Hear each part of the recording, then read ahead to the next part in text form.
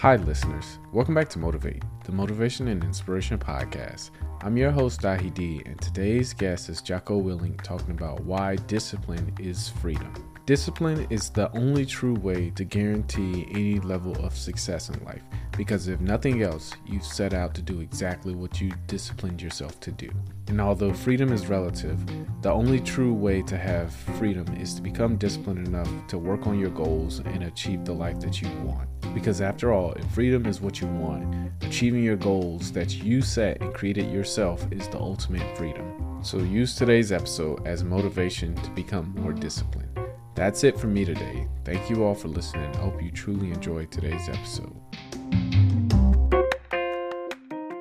Mom deserves the best, and there's no better place to shop for Mother's Day than Whole Foods Market. They're your destination for unbeatable savings, from premium gifts to show-stopping flowers and irresistible desserts. Start by saving 33% with Prime on all body care and candles. Then get a 15-stem bunch of tulips for just $9.99 each with Prime. Round out Mom's menu with festive rosé, irresistible berry chantilly cake, and more special treats. Come celebrate Mother's Day at Whole Foods Market. Motivation is kind of a strange word because it doesn't really mean what we think it means. We think it means that we're fired up to do something.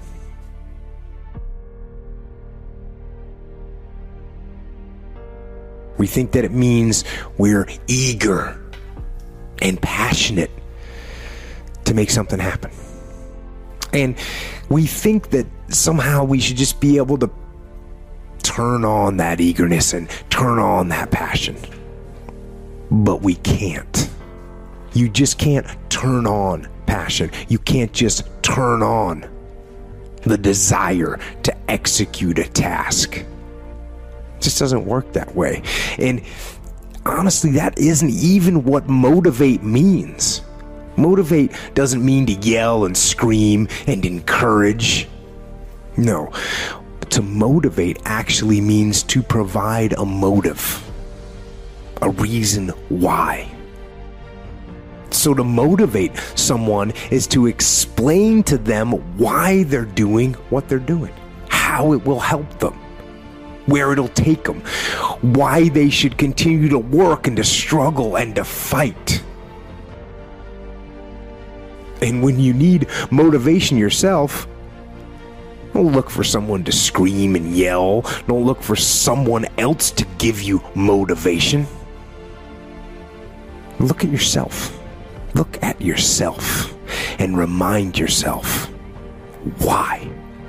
Why you are doing what you are doing. Remind yourself that this struggle, this temporary pain, this fight that you're in, this is what will make you stronger and faster and smarter and better. And then, with that motivation, go forward into the fray, into the storm, into the heat of the battle where victory is forged. Rome wasn't built in a day. We all know that. Everyone hears that. But Rome also didn't fall apart overnight either. It took hundreds of years for Rome to reach its peak, but it also took time, hundreds of years, for Rome to decay and fall apart.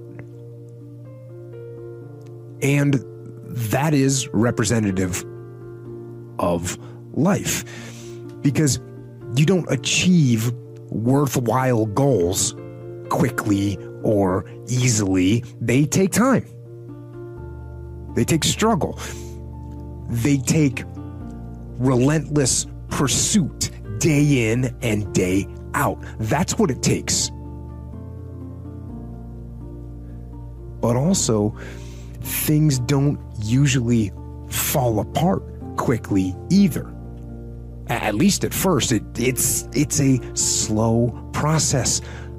A little slip here, a little setback over there, a little wearing down of discipline and will over time. That's the thing. Success and failure are generally slow processes. Either slowly building things up or gradually tearing them down.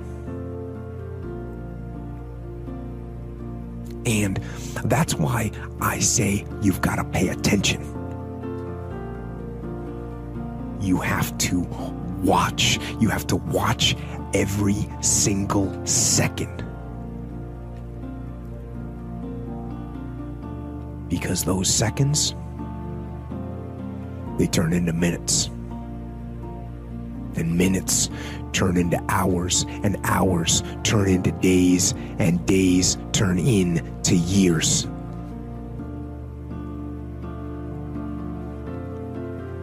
And so, that second that just went by, that counted.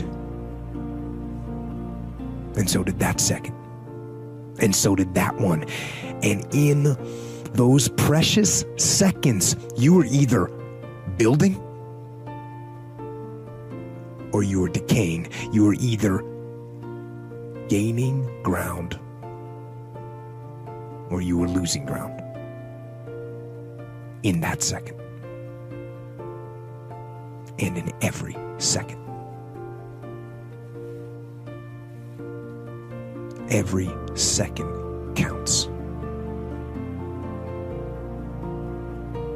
So, make every second.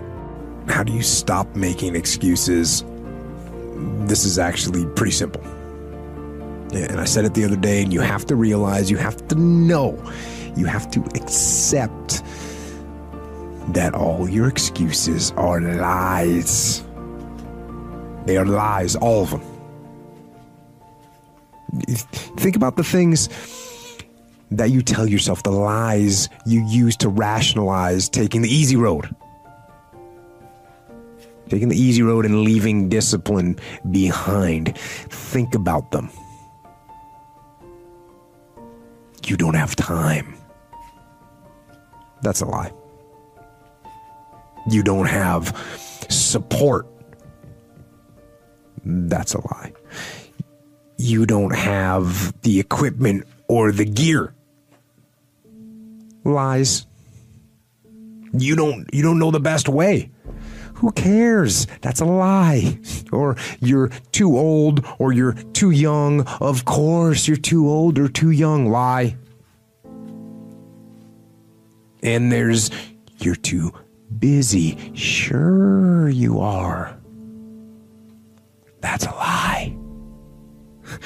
And you're too tired or you're too sore or you're just plain not feeling it. Lies, lies, lies. And the list goes on and on and on. And it doesn't stop if you don't make it stop. So recognize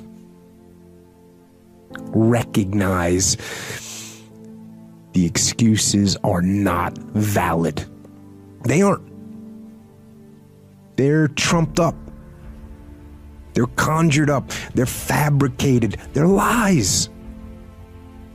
And how do you stop the lies? You stop the lies with the truth.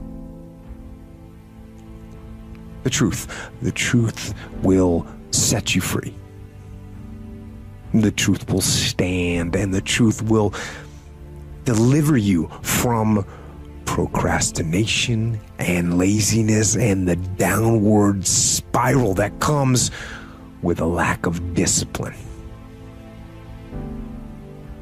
So don't believe the lies, believe the truth. And the truth is, you have time. You have the skill, you have the knowledge and the support and the willpower and the discipline to get it done. So cast out the lies, burn them down. and listen to the truth and live the truth and go out and get it done. Self-help or self-management or self-improvement. I don't really like what those words have come to mean these days. Because there's a lot of people out there that are constantly trying to improve themselves by looking for the one change. The one change, right? The one change in their life that's going to make their dreams come true. And even worse, on top of that, there's a lot of people out there, a lot of self-help gurus and these hyperactive motivational speakers and these other self-appointed modern Zen yoga warriors that they're trying to sell the one thing. They're trying to sell the 9 steps or the enlightened path that's going to allow you to unlock all of your human potential and fulfill the dreams so you can live the life that you've always wanted to live. Now, I'm no guru. And I definitely don't claim to be. I'm just a man. But I will tell you this. It isn't one thing. And it isn't 10 things. And it isn't 100 things. It isn't a quick path. And there are no shortcuts. And meditation won't get you there, and neither will a miracle drug or an organic supplement or some superfood. Getting better isn't a hack or a trick or a one change that you need to make. Getting better is a campaign. It's a campaign. It's a daily, a weekly, it's an hourly fight. An incessant fight that doesn't stop against weakness and against temptation and against laziness. It's a campaign of discipline. It's a campaign of hard work and dedication. It's waking up early and going to bed late and grinding out every second in between. Every single day. So, you want to get better? You want to self-improve? Stop looking for a shortcut and go find your alarm clock and find your discipline and find your guts and your passion and your drive and find your will. And then you will find your freedom. Those days when I'm tired or worn out or just basically sick of the grind. What do I do on those days? I go anyways. I get it done, even if I'm just going through the motions. I go through the motions. I don't really want to work out. I work out. I really don't want to hammer on a project. I hammer on the project. Don't really want to get up and get out of bed. Yeah, I get up and get out of bed. Now, these could be signals that you need some time off.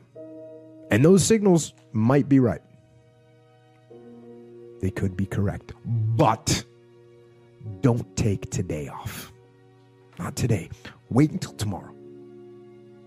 Don't give in to the immediate gratification that is whispering in your ear. Shut that down.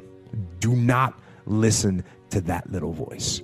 Instead, go through the motions. Lift the weights, sprint the hill, work on the project, get out of bed. Now, as an overall rule, I do not like procrastination.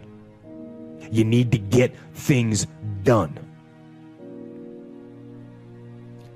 But if you are going to rest, that is one thing that you should procrastinate on. That's the one thing I want you to put off until tomorrow.